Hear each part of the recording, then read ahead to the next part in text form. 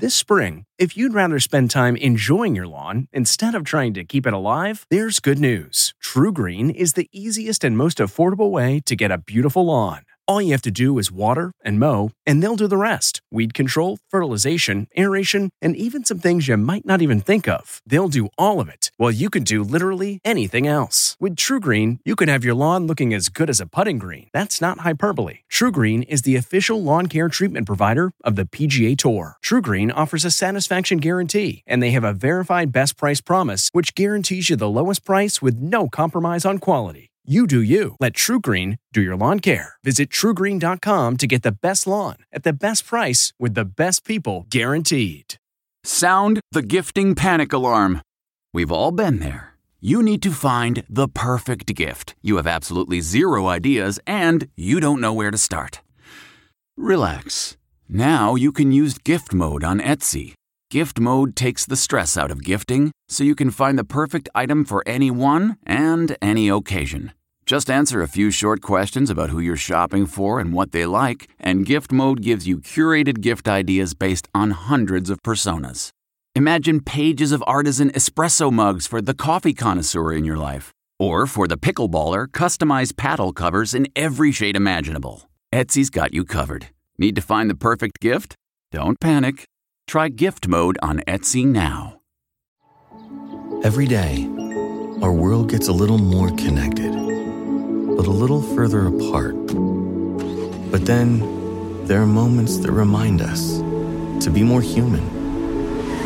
Thank you for calling Amica Insurance. Hey, I was just in an accident. Don't worry, we'll get you taken care of. At Amica, we understand that looking out for each other isn't new or groundbreaking. It's human. Amica, empathy is our best policy. Tonight, the campaign for president heats up. With just 64 days until the election, the battle being fought over who will keep America safe. Tonight, Joe Biden, in his toughest attack yet, accuses President Trump of provoking violence and poisoning democracy. Donald Trump has been a toxic presence in our nation for 4 years. Does anyone believe there'll be less violence in America if Donald Trump is reelected? Tonight, the president responds. The violent rioters share Biden's same talking points, and they share his same agenda for our nation. Plus, why are officials in Wisconsin pleading with the president to not visit Kenosha? More police deployed to Portland, Oregon, as the search is on for the person who shot and killed a man during a weekend of protests. 6 million cases in the U.S. Why the latest spike in cases is tied to college towns, and what Dr. Burke says students should do if they test positive. Racing to a cure. Will there be a vaccine by the November election? What the head of the FDA told CBS News tonight. If you felt pressured to make a vaccine available before it's ready, what would you do? The incredible video tonight of a kite festival gone horribly wrong. How did this little girl walk away with just scratches? And finally tonight, we'll remember Chadwick Boseman, his groundbreaking movie roles, an inspiration for young children, and his private battle with colon cancer, the legacy he leaves behind. This is the CBS Evening News with Norah O'Donnell, reporting from the nation's capital. Good evening, and thank you for joining us. We're going to begin tonight with the battle for America's vote. We are just 9 weeks away from Election Day, and Joe Biden today making his most forceful attack yet on the president. Both campaigns digging into this central question: who will keep America safe? Biden on his first campaign trip since accepting the Democratic nomination, calling President Trump a, quote, toxin who is fanning the flames of violence, telling voters he would keep America safe from Donald Trump. President Trump firing back, calling Biden weak, accusing him tonight of blaming the police and giving, quote, moral aid to vandals. And that violence referring to the unrest in Kenosha, Wisconsin, following the shooting of Jacob Blake. Trump is headed to Kenosha tomorrow, despite protests from officials there who think his presence will only inflame matters.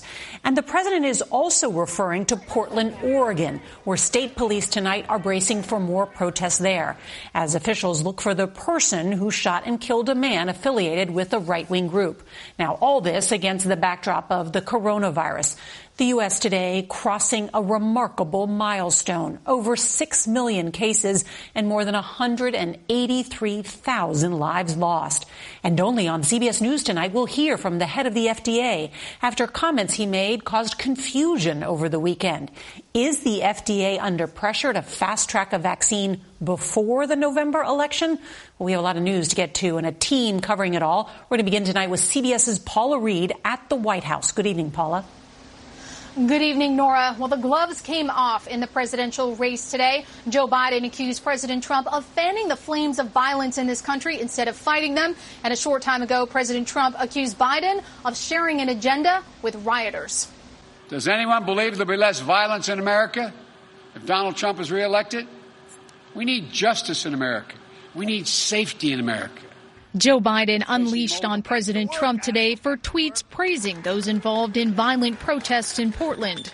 Donald Trump looks at this violence and he sees a political lifeline. Trump posts an all-caps tweet screaming law and order to save his campaign. The former vice president condemned the violence. Rioting is not protesting. Looting is not protesting. And said the president's law and order campaign slogan was actually a sign of weakness. He may believe mouthing the words law and order makes him strong, but his failure to call on his own supporters to stop acting as an armed militia in this country shows how weak he is. Amid violence in cities like Seattle, Kenosha, and Portland, where a member of a far-right political group was killed over the weekend, President Trump has harshly criticized the local Democratic leaders. And the people in Portland should protest because the mayor doesn't know what he's doing. Wisconsin's governor and Kenosha's mayor have both warned the president's visit tomorrow would hinder the healing process. Donald Trump has been a toxic presence in our nation for 4 years, poisoning how we talk to one another, poisoning how we treat one another. President Trump has repeatedly claimed that a Biden victory will fuel the unrest in cities across the country.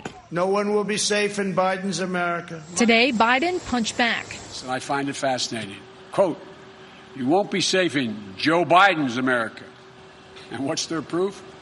The violence we're seeing in Donald Trump's America. These are not images of some imagined Joe Biden America in the future. These are images of Donald Trump's America today. Tonight, President Trump claimed Biden and the rioters were working together. The rioters and Joe Biden have a side. They're both on the side of the radical left. Ask yourself, do I look like a radical socialist with a soft spot for rioters? Really? Asked tonight if he thought that his trip to Wisconsin tomorrow could increase tensions, President Trump said he believes it could actually increase enthusiasm and respect for the country. And Joe Biden says he, too, may travel to Wisconsin soon. Nora.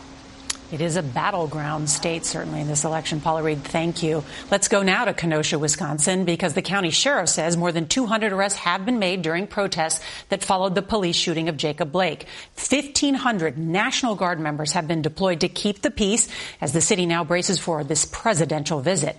Here's CBS's Mola Lenghi. As protests in Kenosha enter their second week, the city braces for a controversial presidential visit. The White House says there are currently no plans to meet with Jacob Blake's family. Instead, the president will meet with local law enforcement and business owners and tour damage from the protests. Meanwhile, Oregon State Police returned to Portland following clashes between Trump supporters and counter-protesters over the weekend. 39-year-old Aaron Danielson was killed on Saturday night. He appears to have been a member of a far-right group. A man is reportedly under investigation for the shooting.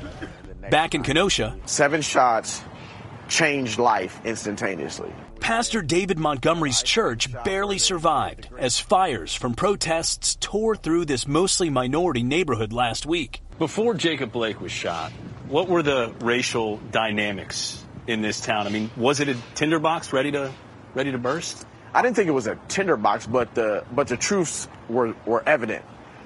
When you look at a community where you have African American and Hispanic, and there's a lack of financial resources in their education, joblessness, and then something like this happens, it's kind of like opening the box. You know what's in the box. Montgomery says he hopes President Trump's planned visit is more than just a photo op. What fruit is going to manifest from you coming?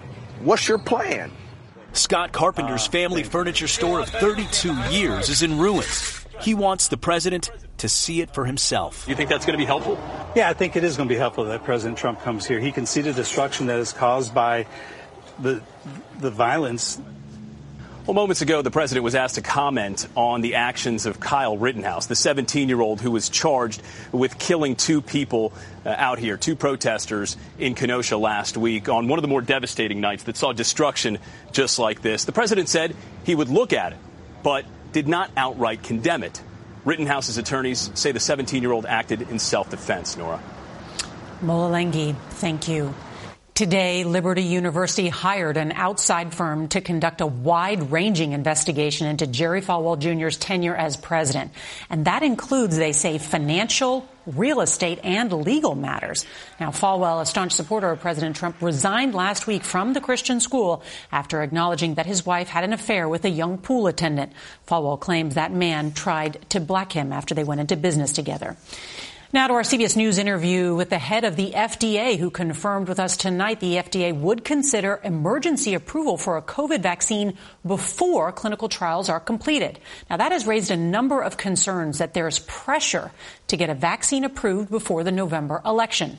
Dr. John LaPook asked Dr. Stephen Hahn if politics is playing a role in vaccine development as we continue our series, Racing to a Cure. Really good question. Tonight, FDA Commissioner Dr. Stephen Hahn insists the agency is not losing its independence when it comes to making a vaccine against COVID-19 available. The public is concerned about the politicization of the process. President Trump tweeted about a deep state at the FDA. There are people in the medical community who are being critical of the whole process. I can tell you our decision at FDA will not be made on any other criteria than the science and data associated with these clinical trials. Dr. Hahn says depending on that data, it's possible a vaccine could be available by Election Day under an emergency use authorization program before a phase 3 trial is completely finished. Have you felt pressured politically to make a decision one way or another? I have not been pressured politically to make an incorrect decision. How about pressured to make what you think is a correct decision? I mean, there's been pressure throughout this pandemic, John. I think anybody who doesn't acknowledge that would be kidding themselves.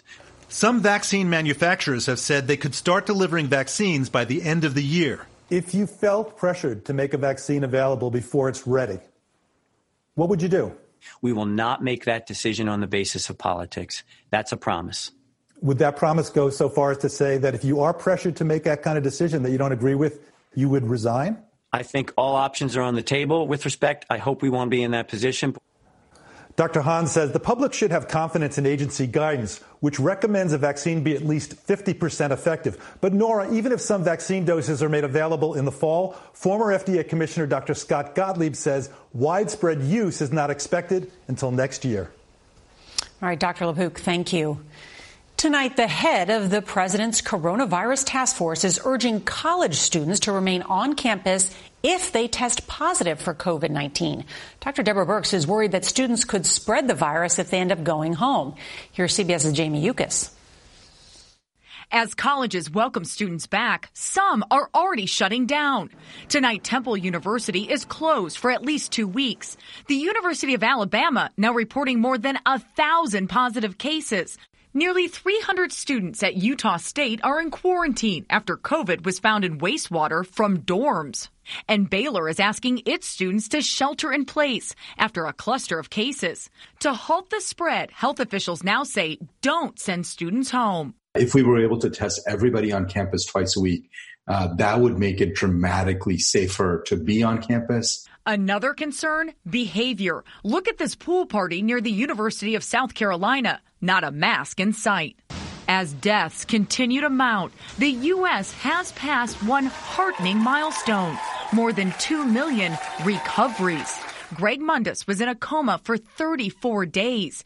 Doctors thought he wouldn't survive. I guess, you know what I really missed? The touch. I miss my wife, and I miss my grandkids giving me a hug. Also trying to recover the economy. Tonight in parts of California, some businesses like salons, gyms, even restaurants are allowed to reopen, but 80% of the state is still under tight restrictions. Nora? Jamie Yuccas, thank you. Tonight, tributes to Chadwick Boseman continue to come in from around the world. The actor, who will forever be known for playing the first major black superhero, died Friday at 43 years old. His many fans and nearly everyone he worked with had no idea that he'd been battling colon cancer. Here's CBS's Michelle Miller. Chadwick Boseman wasn't just the face of the blockbuster Black Panther movie franchise. He was a one-of-a-kind inspiration. The leading man in a string of films immortalizing the lives of historical black icons. Everyone from Oprah Winfrey to the Obamas expressed sorrow over his death. But it hasn't just been the famous who are feeling the pain. Millions of fans of all kinds continue to grieve. It made me feel sad. Take 7-year-old Kian Westbrook, who held his own memorial for Boseman outside his Florissant, Missouri home. In attendance, all of his Avenger action figures. Boseman's Black Panther lying atop a shoebox draped in black. His father's Twitter post earned more than 500,000 likes. He was a very good man, and I loved him so much. And you wanted to say goodbye? Yes, and he still loved to my heart. Boseman played the characters of Supreme Court Justice Thurgood Marshall, Jackie Robinson, and James Brown. But he was a late bloomer by Hollywood standards. The Howard University graduate studied in England and directed plays in New York before landing his first big movie role at 36. But playing King T'Challa represented a pivotal moment in his career, as well as for all people of color. It was a revolutionary one that we knew we could throw a lot of our passion into. Boseman kept his colon cancer diagnosis in 2016 private, continuing to work during treatment. Even Black Panther director Ryan Coogler was in the dark. Because he was a caretaker, a leader, and a man of faith, dignity, and pride, he shielded his collaborators from his suffering. But the shock of his death shines a light on a cancer that affects black men and women at a higher rate than any other group, partly because it requires access to good testing and quality medical care. Young people like Chad are diagnosed at later stage. Despite his disease, Boseman worked to the very end, fully aware that superheroes aren't just in the movies. Wakanda forever!